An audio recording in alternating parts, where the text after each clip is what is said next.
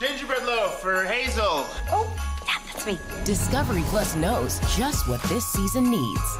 A gingerbread showdown for this year's winner. $100,000. I'm so sorry. I'm sorry. There's no way they're giving that job to that ding-dong. You should know we're giving the job to Ben.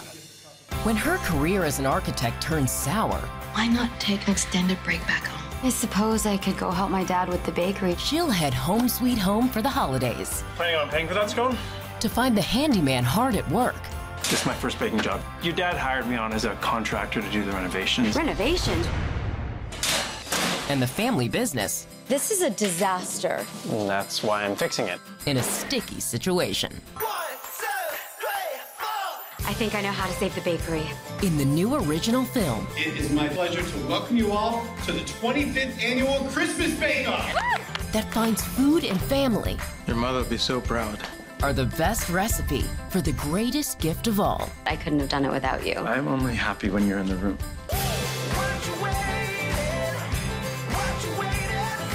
I think it's perfect. Don't miss Tia Sarkar, Mark Ben-David, and featuring Food Network's own Duff Goldman. The moment we've all been waiting for. In the Discovery Plus original film, Gingerbread's up. My favorite. Mine too. A Gingerbread Christmas. Only on Discovery Plus. And also the Food Network, which is where Emily DVR'd it. And with that, we're back for the finale of Season 8 of Stocking Stuffers. It is just me. I'm alone today. I say that. I have one of my kittens next to me.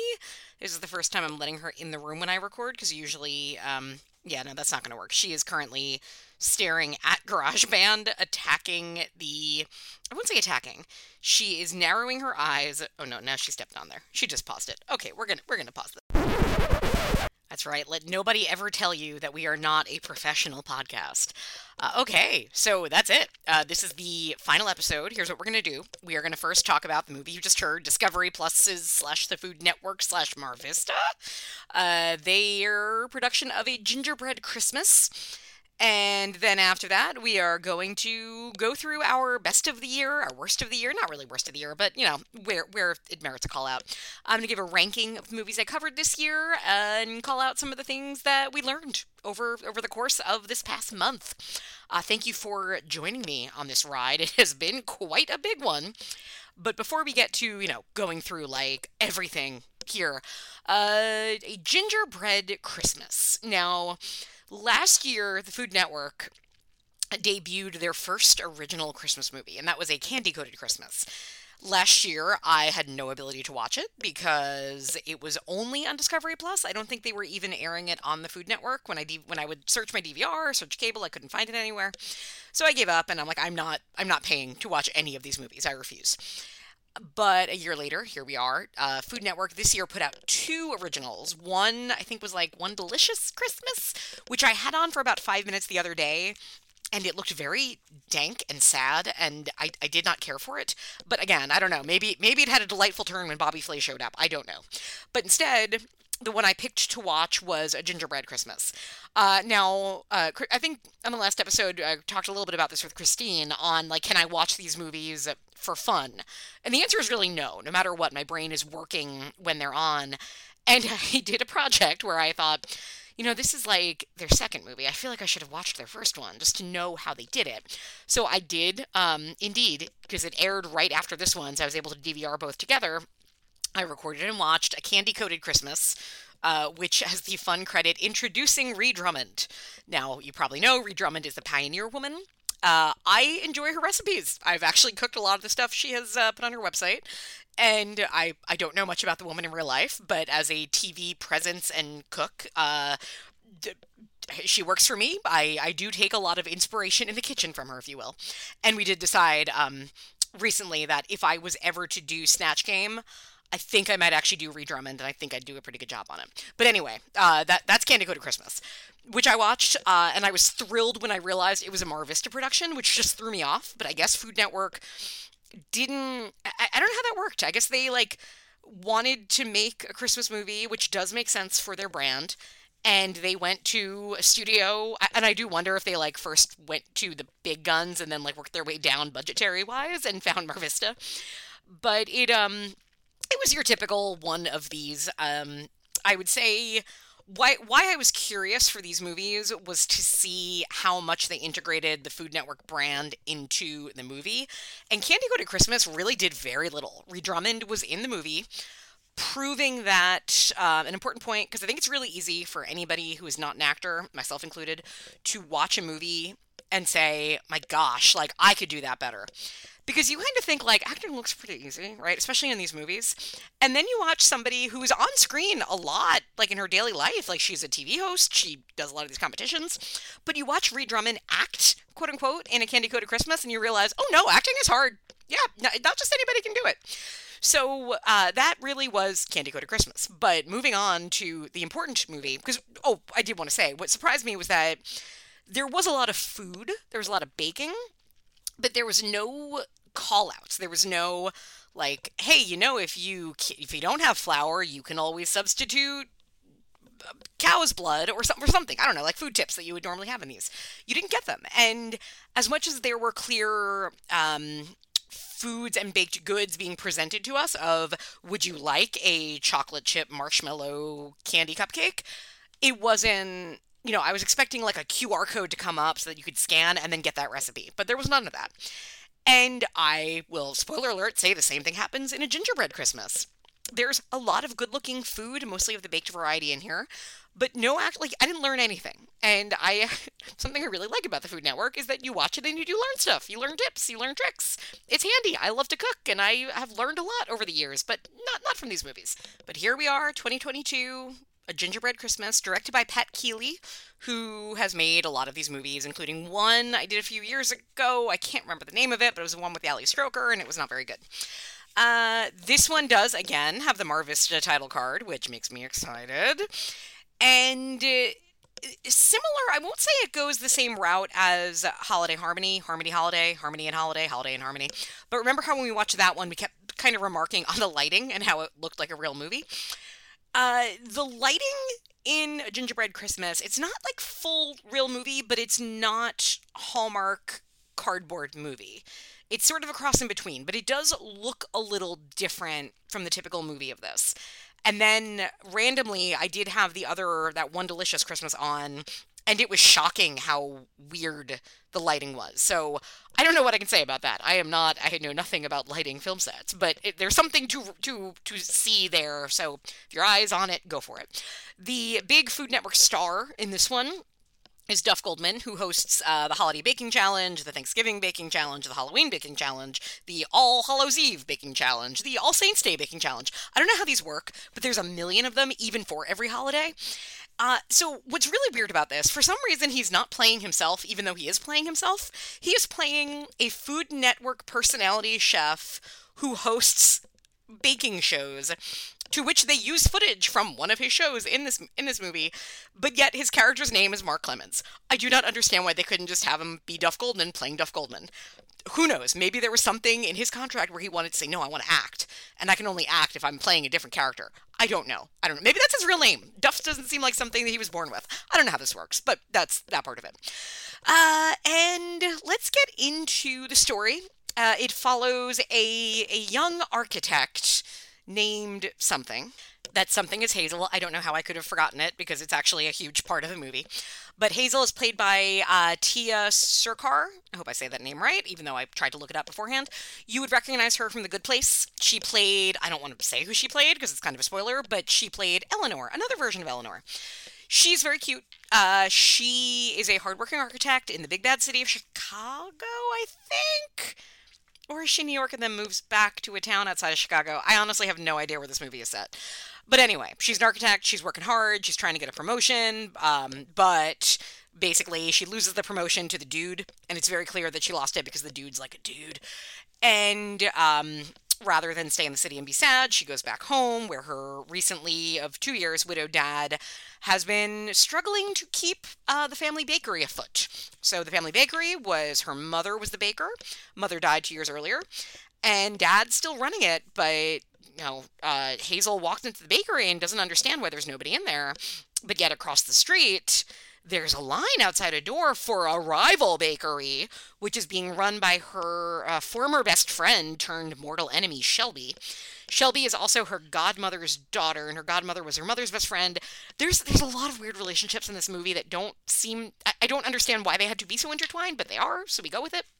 Anyway, Dad has hired a contractor to fix up the bakery, and then he stayed on and became the head baker, the only employee. I don't know if the dad actually bakes or just this guy does. The character's name is Mark.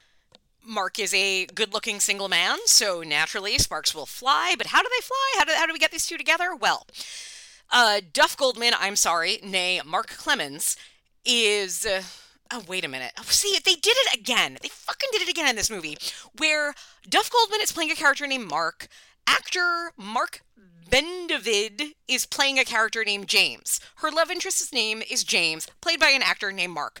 Why do these movies keep doing this? I don't know. There are a lot of names in the language that is spoken in these movies. I don't know why we have to keep using the same ones as actors in the movies. Anyway, I digress. Okay. Mark Clemens / Duff Goldman is holding a big baking gingerbread competition that's all about like making a really elaborate gingerbread house. And the grand prize is $100,000 plus, I think, a spot on the Holiday Baking Championship where you could win $10,000 or $25,000, I think now is the going rate.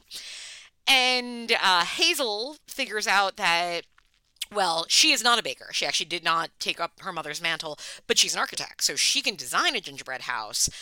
James can bake the gingerbread house, and they'll win $100,000, which will pay for, half of that will pay for the bakery to pay back its rent, but there's no actual business plan going forward on how they won't be in this position a year from now. I digress. They get together, they start making gingerbread house modeled after the town hall building in this little town that is in Canada, but Shore is somewhere in the Midwest. And they fall in love, I guess. I don't know. It's kind of confusing. She's afraid of committing. There is a big accident where she and James have an argument and they knock into the gingerbread house and it breaks and she's ready to give up. He storms off. Her godmother enlists Shelby to come help and says like, no, you two are going to hash this out. Shelby, you've already, because of course Shelby is also in the competition. Shelby, you finished yours, now help your friend who you screwed over by opening a bakery right outside of her father's dying business. So she does. They make up, they go to the competition. Guess what? They don't win. Whoa, what? Instead, the nice young Iranian woman who made a Cinemasque wins, as she should, because it was way better. But it's all good, because Duff Goldman, Mark Clemens, is impressed by the storyline between Hazel and Shelby. So he decides, like, hey, both of you should come on my baking show, which doesn't make sense because Hazel isn't a baker. And also think about a business plan together. I don't know. I didn't really understand how this movie ended, but it did, and everybody seemed happy, so we'll go with it. Now, going into the details of it, let's go. It's our last time this year. Let's make it count. Number one, our lead need of a lesson. Our lead need of a lesson is Hazel. I don't know what she needed to learn. She was working very hard. I guess what she needed to learn was to not keep subjecting herself to an industry that part of the industry that was never going to respect her. Because at one point, the architectural firm calls her and says like, hey, we're sorry. We should have given you the promotion. Please take it. And by then, she's kind of course, fallen back in love with her old town. So she's like, no, I'm not gonna. Because also, there is a new architectural firm in this small town run by a woman. So she's like, no, women business. That's what I'm gonna do. A woman business. Which is a good message, I guess. Kind of... I want to give it credit for not just being don't give up. The way some of these movies are very, just give up your career, it doesn't matter. I feel like this was sort of kind of saying like, oh, don't subject yourself to the grind when you don't have to maybe put yourself through misery to get where you think you want. That's what I want to say where the movie's heart was. I don't think it was just saying, oh, stop trying because a woman, especially a woman of color, in this industry is never going to make it. I don't know if it comes out that way. I'm sure somebody else could read this movie a little bit more hard-nosed and say, like, this movie just told this woman to give up on competing in the big leagues. It kind of did. Fuck this movie. Okay. Anyway, moving on. Number 2, the setting. Big Bad City, charming small town, magical winter wonderland. I mean, the Big Bad City obviously is bad. We know it. They don't give her a promotion. This charming small town, I was very confused by. Again, I guess they said where they were in the beginning, but I didn't really get it. We know it snows there. We know it's somewhere near Chicago, I think.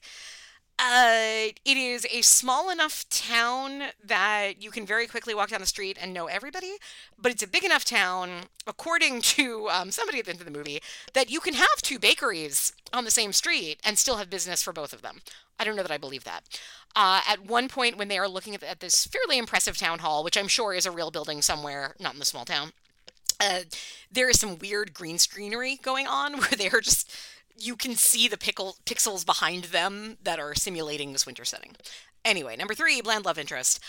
So this guy, okay. He is a handyman turned baker, as you heard from the trailer, which is great because it hits everything that you want in these. Like, again, they've done their research and they know the things that women want in these. He says early on, being a single dad's hard. You're like, oh, dead wife. No, not a dead wife, a divorce. We don't get divorce in these often because, again, these movies are all supposed to be about happy puppy, don't think of anything negative. But in this case, it's very, he goes out of his way to make it very clear that it was a nice divorce, that him and his ex-wife are on very good terms and they co-parent and it's great. And even the little girl at one point is like, I have 2 really great parents who just aren't together. So don't worry. You don't have to feel bad about this. For about 20 minutes in the movie, he's just not there, and I had forgotten about him, and I really thought we were never going to see him again, but then they do bring him back. I don't really know why. Number 4 is the montage. Now, I'm mixed feelings on the montages. In general, I feel like this year, we'll get to it at the end of this episode, but this is kind of a wash for montages. They're not up to the standard they used to be. We got, I think, 3 that I counted, and they are all baking related, which is fine. It's Food Network. It should be. The first one is kind of the greatest one because Hazel has said, look, I don't know if this guy can bake. Yeah, I had a scone. It's good, but let me watch him bake. So he has sort of an audition, and it's the most hilariously gratuitous, bare-chested shot I have ever seen in one of these movies where Mark or James, whatever the character's name is, walks into the kitchen, takes off his t-shirt to put on a chef's coat. And as he does that, you just see his exposed torso. He's an attractive man, but he's not it's not a torso that if I was directing this movie, I would say, whoa, wait, dude, we need to show your bare chest in this movie. He's kind of a pasty white guy. He's trim, but he's not. I don't know. I'm not look, I'm not.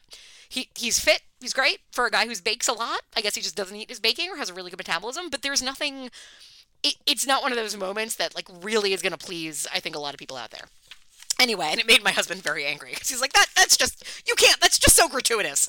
It's fine. And pretty much all of these, so the first 2 are pure montages, are pure baking montage, chopping the basil, zesting the lemon, mixing the mix, and both of them are not to Christmas music. They're to kind of sort of, what I would think of as Cuban big band music, but they're not Christmassy. And what are we doing? Do we know what movie we're making here?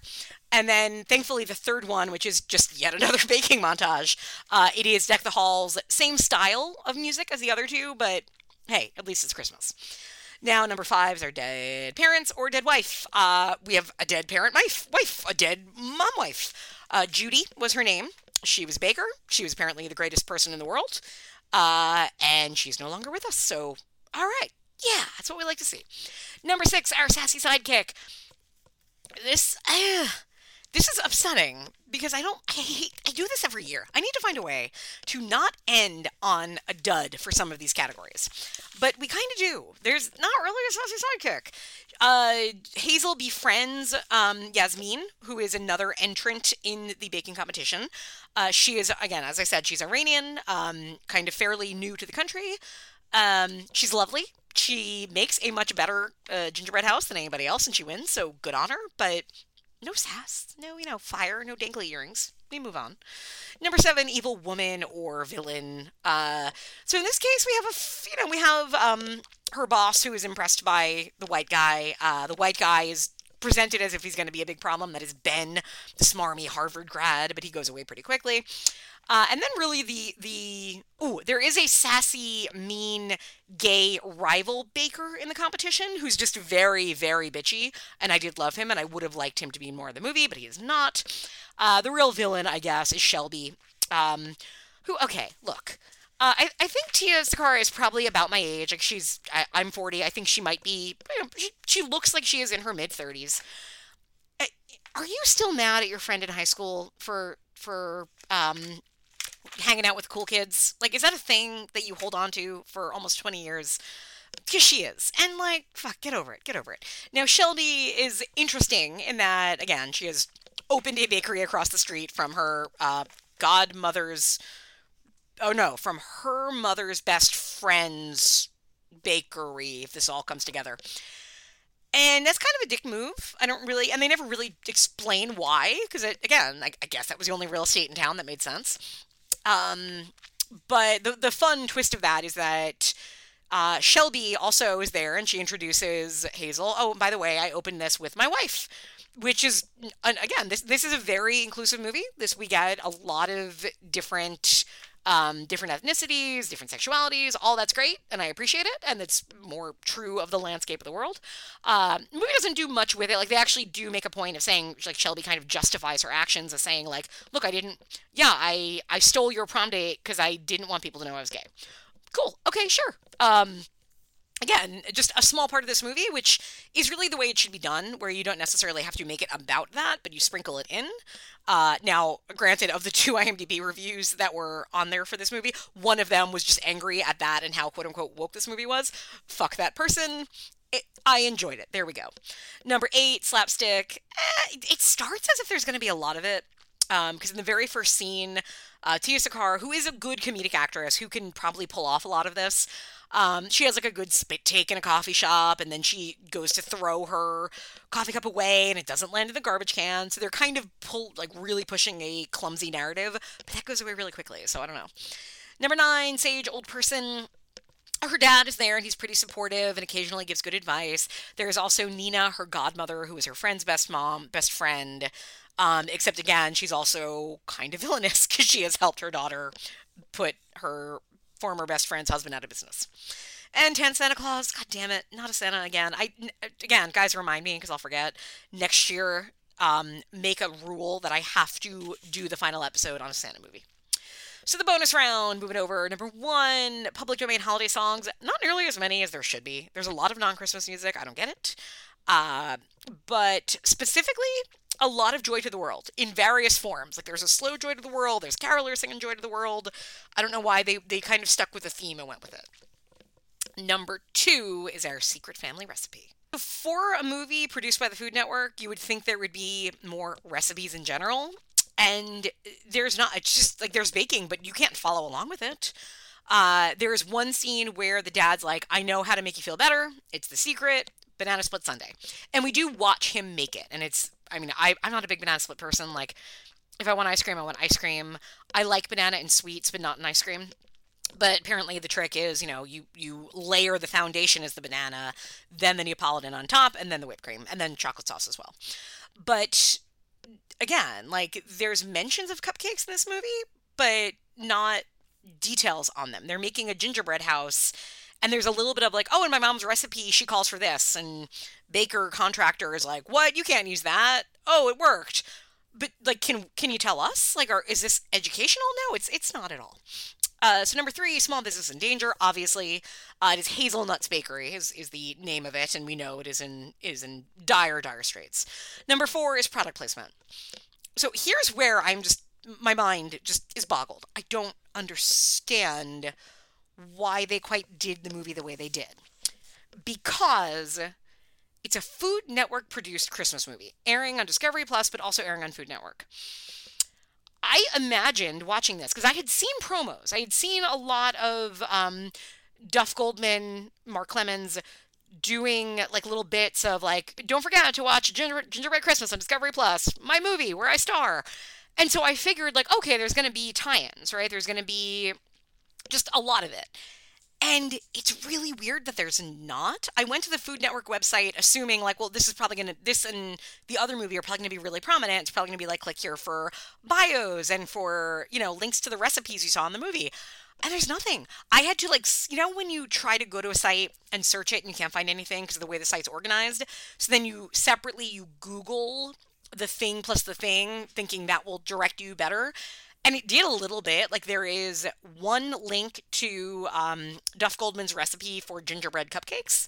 And it says, as seen on this movie. But there's no, like, tag on this recipe that brings you to a landing page. Like, categories, cupcake, gingerbread, Christmas, dessert. Normally, there'd be, like, a giant, pop-up ad or just link direct to learn more about what you saw in A Gingerbread Christmas. So, bad marketing for a movie that I assume was made to market the network. Even Duff's book, like, in the beginning, I have to go back. I meant to try to get a picture of it to see, like, he's sitting there with a book in front of him. And I don't know why it wasn't his real book. I assume it wasn't, because otherwise it would have his real name and not the character's name. So much going on. So just weird choices. Number 5, cloning child. So we know that James Mark has a child. She's fine. She's probably 11. She likes cookies. She likes her dad's a baker because it means she gets to eat cookies. And yeah, that'd be great. She's kind of aggressively mediocre, where there is no attempt to make her cute, but also no attempt to make her annoying. Like, she is just perfectly there. And again, as we know, I like a terrible child, so I was disappointed. Number 6, character with a holiday theme name. Hazel gives us hazelnut, so we'll take it. Number 7, finding the perfect tree. No real decorations, no holiday cocktails. Jumping to 9, empty coffee cup acting. Now, let's talk about that here. I am watching this, and there's a couple of different scenes of characters drinking coffee where I'm thinking, like, well, they actually know how to do this. This is a higher quality than I'm used to. And there is specifically a scene where our two leads are drinking hot chocolate outside, and I'm going with it. I'm believing that has hot chocolate in it. And then there are carolers that just sort of accost them and start singing at them. And they are, like, smiling along, and they start clapping while holding the cup. And okay, maybe by this point you're done with the cup, so maybe there's like almost nothing left. But it immediately cuts to a caroler, cuts back to them, and their hands are empty, and they are applauding. And where'd the cups go? Earlier, we saw Hazel make an effort to make sure her cup went in the recycling bin. So I do not believe that they littered Charlie Bucket style in this movie. But it was at that point, I was like, no, I literally just finished writing. They're actually pretty good with cups. And then that scene happened.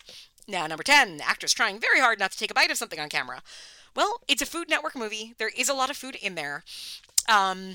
And there's a couple of scenes early on where it's like, this cupcake's amazing. Can't you tell by the tiny, tiny, tiny, itty bitty bite that I took of it so as to not mess up my lipstick, which I'm wearing a lot of lipstick for somebody who's just wandering around their old hometown. So there's a few things like that. There is a champagne toast where nobody actually drinks it. However, I will say, one thing, at one point, Dad is eating a cookie, and we see the cookie in his mouth as he's talking, so good on him. That's method. But one thing this movie does well, and this is like, oh, right, because they're Food Network. This is how they do most of this. Because I'm sure we all wonder, on, like, Holiday Baking Challenge, how much do the judges eat? Like, is it a bite and then they spit out the rest and then they, like, slosh water and then take a bite of the next one? Like, it's hard to know because obviously the food looks very good, but if you are eating 10 of them that day or maybe that morning, because I'm sure these shows are filmed like 5 episodes in one day, then how do you manage to do that without getting sick or just not being able to taste things? So I think what they show here is a good trick, which is it's not about showing an actor putting the food in their mouth and chewing. It's about showing the fork in the food.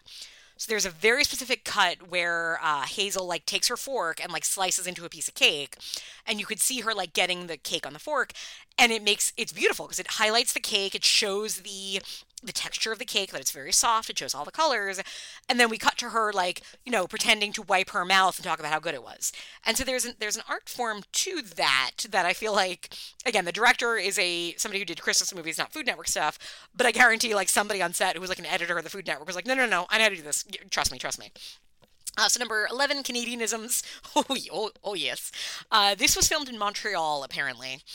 I didn't watch close enough to see if like you could have seen like French everywhere, but we know that based on a lot of the actors' accents, Dad especially is definitely a big guy of saying sorry. 11, Warm Weather Watch. Yeah.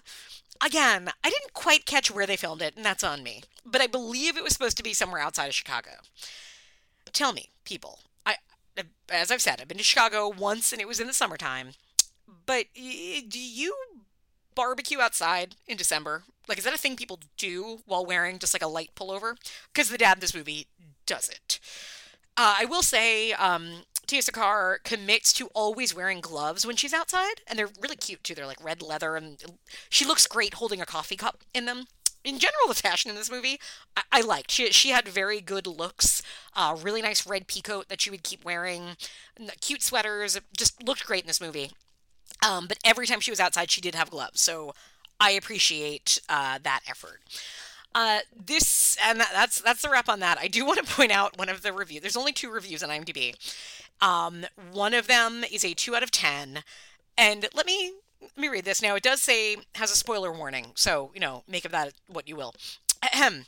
This is simply a remake of the 2018 film A Gingerbread Romance. The female leads in both films are architects and meet a single dad that happens to be a baker and entering a baking competition by making a gingerbread house and fall in love, yada yada yada. I love the original, so I settled down to watch this quote-unquote remake and thought I would enjoy it. But I knew exactly what each scene was going to be, so the plot is still the same. That totally spoiled it for me. Why do a remake of a 4-year-old film? If you have already seen A Gingerbread Romance, don't bother watching this watered-down version. Now granted, I have not seen A Gingerbread Romance. But guess what? This is not a remake of A Gingerbread Romance. Has this person never seen more than one of these Christmas movies to understand that they're all remakes of each other? Because there's only 3 stories you tell in them. So again, I guess if you liked A Gingerbread Romance, maybe this fits that. I can't tell you. But I found that very amusing. I don't particularly recommend this as a seek out and watch it. I think this is one of the movies that I would say, and it goes in kind of this, we've talked about the different ways of recommending these. This is the one that if you are at, the in-laws' house for the holidays and they're debating what to put on, this is probably a good one to put on in the background because it is attractive to look at. There's a lot of good food shots, a lot of really attractive cookies, a lead who is very likable and who is like an actress that is pleasant to watch. So for all of those, it makes one that's a little bit more watchable in the kind of like, it's not going to look cheap and it's not going to offend me in any way. Like it does make attempts at inclusion. It is very diverse. It's doing a lot of things right. It's just overall not that special and nothing pops out of it. I'll remember it because of probably Tia Sakar, maybe that it was Food Network, but in like 5 years, I won't remember it at all. So when they inevitably, quote unquote, remake it, perhaps we will see how that goes. But that was A Gingerbread Christmas, which means we have reached the point where we got to look back because we're done, right? We went through all of it. Let's go through the rankings of where everything fell. And so let me tell you, when I started thinking about the ranking, I was like, oh, this is going to be a fun one because like there were a lot of great movies this year. There were a lot of ones that were like actual good movies. It's going to be hard to rank. And then I sat down and made the list and realized, oh, Emily, no, there were 2 good movies that genuinely were good that I would rewatch. And there are 9 movies that were just these movies ranging from being mediocre to being like genuinely terrible. Why did I think these were good? Well, I'll tell you why. It's because I had good people to watch them with. It was a delightful year of having guest stars, and I wish I could have more. There was a lot of wonderful people I wanted to ask that I looked at my schedule and thought realistically, I just don't, I know I'm going to run out of time. Let me try to get some people that I haven't talked to in a while. So there are many people out there, and I will separately reach out, but of next year. I want you on the docket. I want you on the list because I will do even more of them. But I'm so happy with the people that I did get to come and join me. It was a delight because you all made these movies seem better to me, even if you didn't like them as much as I did most of the time.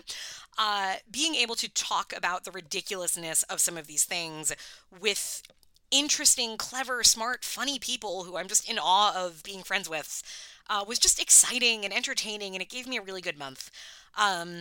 And for just to get sappy for a moment here, last year, some of you might remember, we started doing stocking stuffers and ended them pretty quickly. I think I did 4 episodes and then that was it. Why was that it? Some of you know, some of you don't know. If you know me in person or if you maybe follow me in different places, well, last year I got to join the Hallmark Dead Parent Club when my mother passed away. It was a really rough December. The entire month was bad. It was cancer. It was home hospice. So it was being home with various members of my family at different times. So in general, as you might imagine, it was a pretty rough year. My mother passed away, actually, at the point of recording today, was a year ago today. Anybody who has been through that, like many characters in Cozy Cardigan Christmas movies, know that it makes for a very strange, rough, weird period of mourning after, where you're constantly learning what this person meant to you and where you miss them and all of those things. Something I think that I kind of knew was coming was the different kind of landmarks of, this is, Mother's Day or my mom's birthday, like all those big things that come that like, these days might be rough, and then they are maybe rougher than you thought they would. And I knew for December that would be, that might be a rough time because, like many of us, we constantly look at, our 1 year ago today, kind of where we were at and all of that. And that was not a great time in, December of 2021.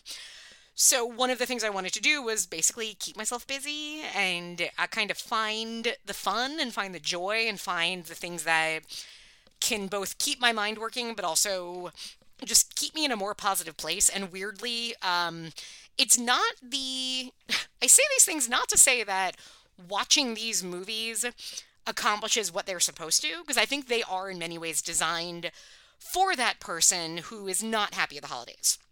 Maybe the person who doesn't want to think about all the stress of the day or about all the memories that come with the holiday, or the person who's just really busy and just wants to not think for 45 minutes or an hour 45 minutes and just, watch pretty people make things out of sour cream and kiss at the end of a movie. That's not really why I watch these. I watch them because for me it's just so fun to pull out the weirdness of them. And it's way more fun to do it with other people. So thank you everybody for joining me for it, both my guests and all of you who listen, who comment or just listen. And when I randomly find out that it made somebody happy or made their day or made them laugh, that brings me great joy. So thank you. Now, with that, let's do our rankings, and we'll start with the movies that brought me the least joy. Although, again, in fairness, the act of watching them, knowing I would talk about them with people that would have their own view on things, it kept me pleasant. So I'd say if I'm going through number 13, look, the worst movie was probably A Royal Christmas on Ice. That was the ice skating one with the really moody lead actress who did not want to be there. It just lacked joy, it lacked spark, and for an ice skating movie was a bit dour. Up the list, 2008's A Christmas Proposal. I gotta give it, it's notable for being so early in the cycle, but was also really ugly and didn't have the charm that I really wanted from a movie made back then that still understood what it was doing. It had enough weirdness that I was very entertained, but I couldn't tell anybody it's a good movie. Number 11 is probably one of the better made movies, but in truth was one of the least entertaining. And I'd say that was Steppin' Into the Holiday, Lifetime's movie this year with Mario Lopez. Again, it did have a lot of good dancing, so I enjoyed that part of it, but everything outside of that was very just bleh. 10, I guess A Gingerbread Christmas. It just didn't, it's fine, but I want something a little more punchy in these movies, like number 9, A Christmas Kiss 2. A Christmas Kiss 2 is a terrible movie. It is might be the worst movie on... Nah, it's better than the last two. It's definitely better than A Real Christmas on Ice. But it is so cheap and so messy and so problematic. And yet, I say, that cast is working very hard. Some genuinely good performances in a movie that is terrible, and I enjoyed watching it way more than I should. Number 8, go with Once Upon a Christmas, the 2000 magical movie with Kathy Ireland. Kind of fun to watch a movie that old that still hits the marks, but hits them differently. Number 7, Falling for Christmas. This was the Lindsay Lohan, kind of the highest, probably the highest budgeted one on here. But it's the Netflix one. Again, if I take Jason's rule and imagine the better movie it could have been, then sure. But it felt so committed to not pushing anything, and I think it really missed an opportunity to have been interesting. Number 6, I guess Holiday Harmony.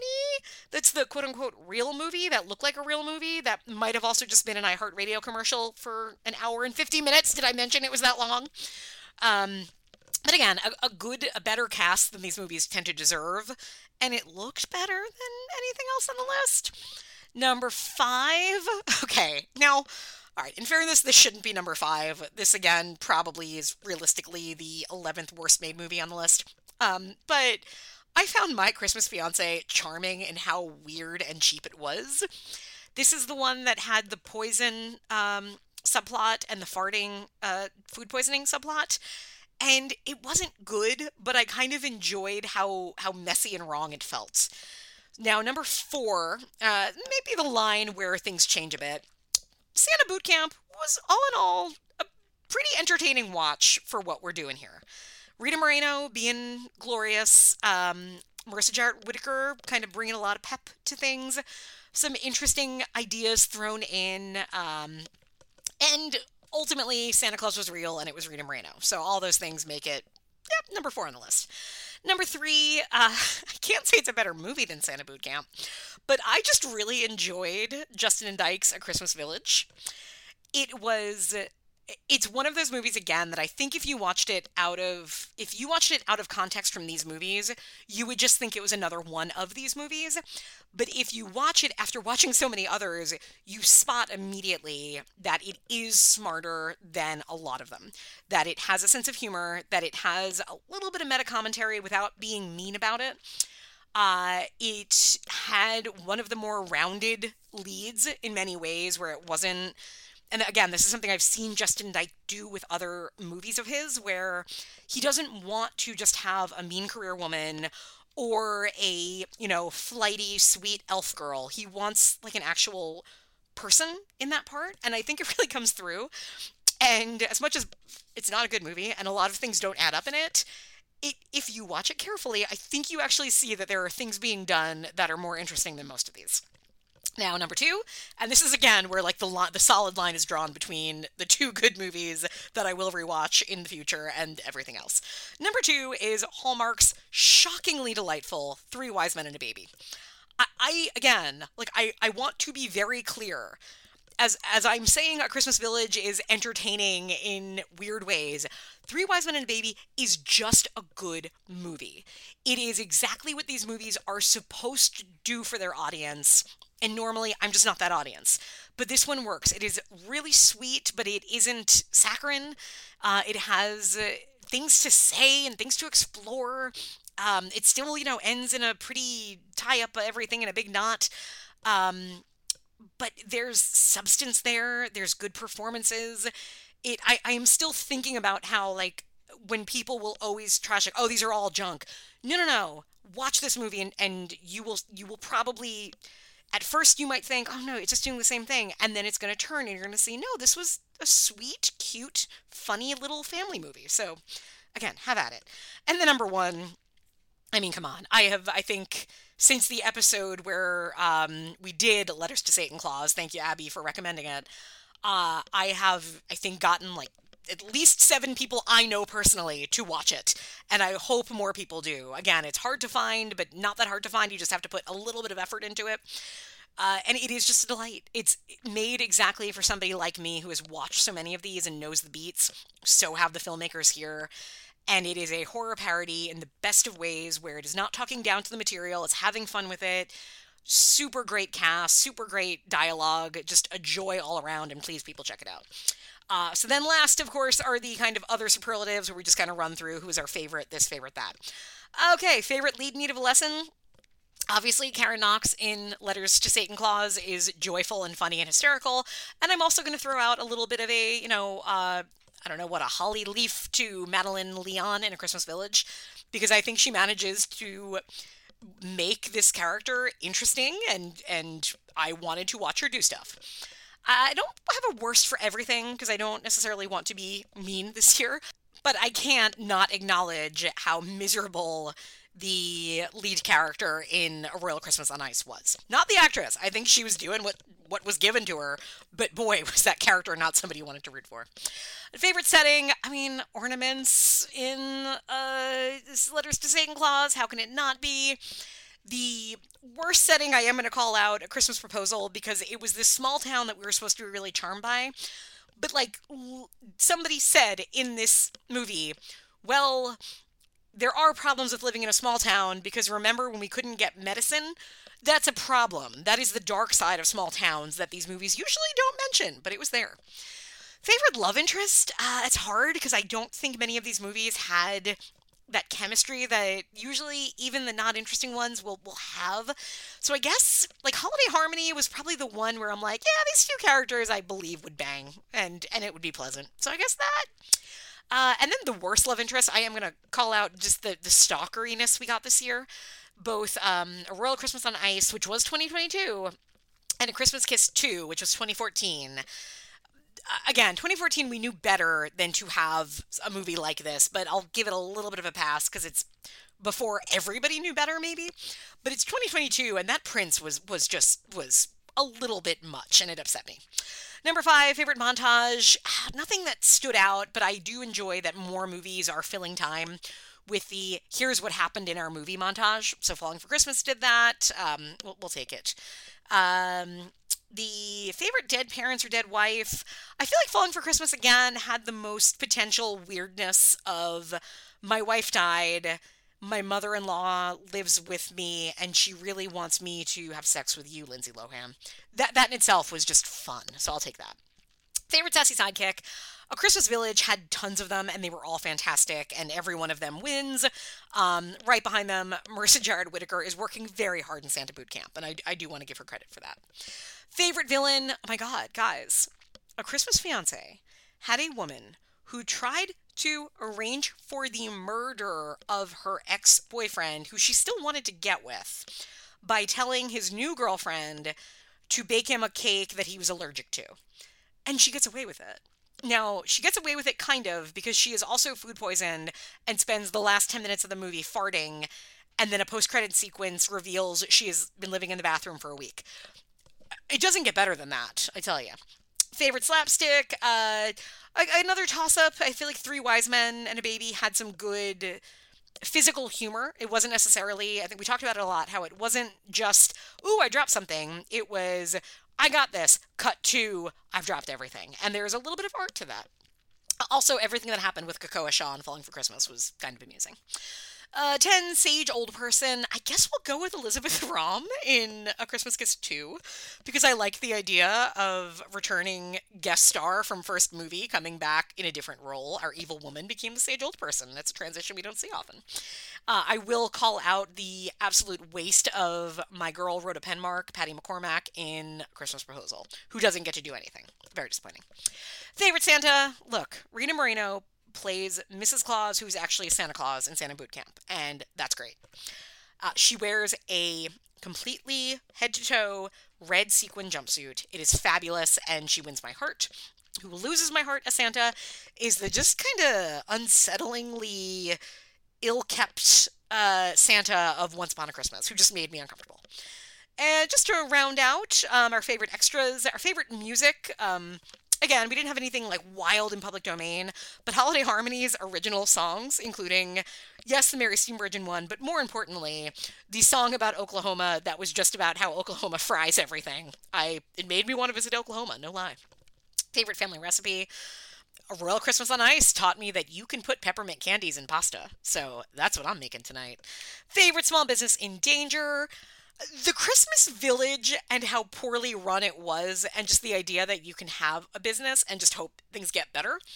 And it had goats. So for all of those reasons, A Christmas Village. Favorite product placement, we had some good ones. A lot of times we don't get it. Like it used to be in the main list, then I moved it to the bonuses, and at one year I think I just took it off because I had no product placement. We had a lot this year. We had, of course, the return of Daisy Sour Cream, but we also had K Jewelers with Christmas Kiss 2, which was glorious. But then probably my favorite was the Lifetime's forward branding of the Lifetime network by using their icon, their red Christmas ornament icon, as the icon of the titular Santa's Boot Camp in Santa's Boot Camp, so that characters were dressed as the same icon that was in the bottom corner of the screen. It just was kind of magical in its own way.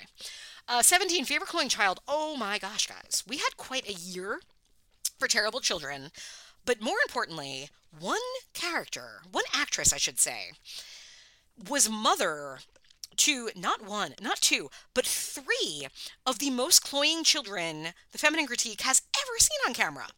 So, Carla Jimenez, I don't know what kind of medal I give you, but in Steppin' Into the Holiday, you played mother to Junior, the child dancer influencer who was the most glorious, insufferable little shit I have seen in these movies in a long time. And I thought, well, that's it. We're not getting better than that. Like, there might be more children, but none of them are going to hit those heights. And then, folks, I get to Holiday Harmony, where our character is teaching School of Rock. And you're like, all right, there's going to be more room for cloying children. What do we got? Oh, my God. Carla Jimenez, also in this movie as a sassy sidekick, has 2 kids. She has twins. They don't dance. You know what they do? They motherfucking rap. Kind of. And it's a toss. I don't like 2 rappers to 1 dancer. I can't pick between them. They all win, which also means they lose, but I love it and I want more of it, and I hope we get more movies like that next year. Holiday name Letters to Satan Claus has a lot of fun with just tearing apart the silly holliness and pringleness and so on, and joyness of characters' names in these movies. I loved it. Favorite, Finding the Perfect Tree. A Christmas Proposal has just a weird storyline involving a Christmas tree and possible murder and possible environmental crimes against Christmas trees. And in a movie that's also forward thinking about global warming, but is also encouraging characters to just willy-nilly cut down trees. All of that, it wins that one. Favorite holiday cocktail. I didn't appreciate how Steppin' Into the Holiday constantly tried to push on us this idea that this beautifully fit dancer drank probably 3,000 worth of calories via a whipped cream, mocha, frappa, peppermint dream thing. I appreciate that. Empty coffee cup acting was another one that just really, really took off this year. Along with not eating, we've seen a lot of good not eatings. I think Gingerbread Christmas in some ways wins that just because it was produced by the Food Network. But empty coffee cup acting, I thought we hit the heights. I thought Santa Boot Camp's scene where Emily Kinney and boyfriend scruffy character say, do you want hot chocolate? Yes. And they just are holding empty cups that we can see into. They tilt them towards the camera so that we can see probably like 7/8 of that cup completely empty, but they sit there and they move them as if they are full, except not. And I thought, it's not going to get much better than this. This is the height of bad coffee cup acting. But then, folks, never count out Mar Vista for A Christmas Kiss 2, which opening scene, and I will find the trailer. I'm going to put it on Facebook when the episode, well, by this point, you've already seen the trailer, where our character is walking in with 2 coffee cups just stacked on top of each other, like you do, and they're just moving around like lottery balls in Yolanda Vega's machine. They're just bouncing around like crazy. I loved it. It made me so happy. And that's really everything, I'd say. I'm sure I missed a few. Sound off on your own favorites, please, in the various social media spots we're in. If you've missed the news, we have an Instagram now. Guys, I hate Instagram so much. I'm not a visual person. I'm a word person. I like to type stuff and write stuff, and that's easier for me. So we are on Twitter at Feminine Podcast. We are on Facebook. We have a Facebook group, Feminine Critique. And now we're on Instagram, Feminine_Critique_pod. Got all that? Sure, it's great. Sure, we'll put some cool hashtags up there. I'm old. Jeez. Anyway, before we head off, I do want to throw one more thing of things that I noticed this year that either felt different or just common themes. I would say one thing that kind of came up, and I think it was Doug who mentioned, was the maybe next year calling out the special guest star aspect of movies, where a lot of these did seem to have that one name or that one surprise veteran that was there. And there's at least two movies, My Christmas Fiancé and A Royal Christmas on Ice, where it was like the biggest actor of the movie whose character served no purpose in the narrative, who didn't need to be there. But it felt very much like a favor to somebody. So something to look out for more and more as you watch these movies is which actor agreed to film for a half an afternoon offset somewhere else and be credited in the movie and have their face prominent on the poster. And then the other thing, and this is weird, the other, like, kind of unifying theme of a lot of these movies, why did so many of them involve older characters, often the sage-old people, doing everything they can to get young people to bang? There was a lot of matchmaking, but, like, really aggressive matchmaking. I would say you had it in definitely Santa Boot Camp, where Rita Moreno was ready to jump in herself. My Christmas Fiancé had some. Holiday Harmony, Brooke Shields was like, hey, you want some condoms? Let me leave out some condoms for you.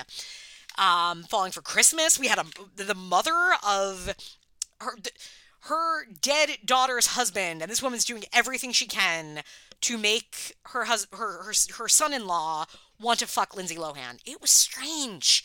You had it in Gingerbread Christmas a little bit, Stepping Into the Holiday, definitely, and Royal Christmas on Ice, where the parents were going hard, like, in every which way for these characters. So, I don't know, is that a new thing? Did I miss something?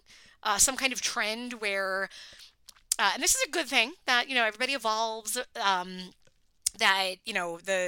I guess in this case, primarily it's like, quote unquote, the boomer generation, now suddenly being really into sex positivity, perhaps? I don't know. You tell me. Maybe I'm going far. It's been a long day. It's been a long month. It's been a long year. But that is the end of Stocking Stuffers for this year, for 2022. Again, thank you for the ride. If you have just skipped out, that's fine. We'll see you soon. And come very soon, Christine and I will be back.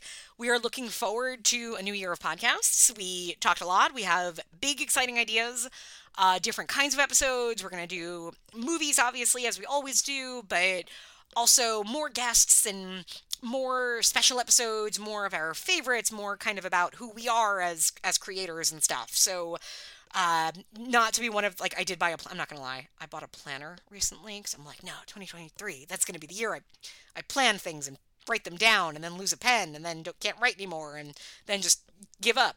But this year, maybe not, who knows, who can say. But yeah, thanks for joining.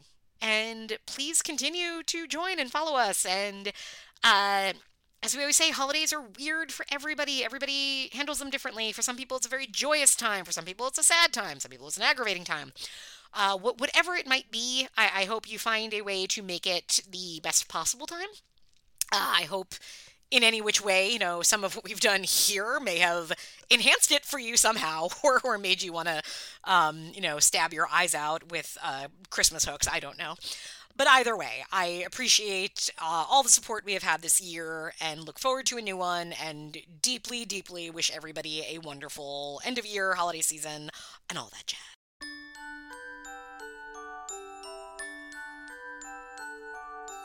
Life is full of sweet surprises. Every day's a gift.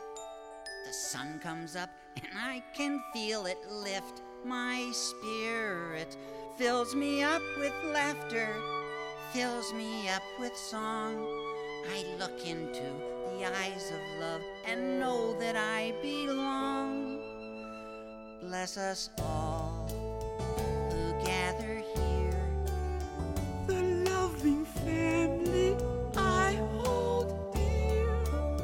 No place on earth compares with home. And every path will bring me back from where I roam.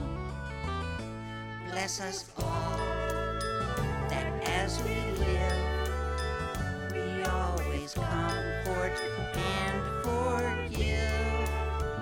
We have so much that we can share with those in need we see around us everywhere. Let us always love each other. Lead us to the light. Let us hear the voice of reason singing in the night.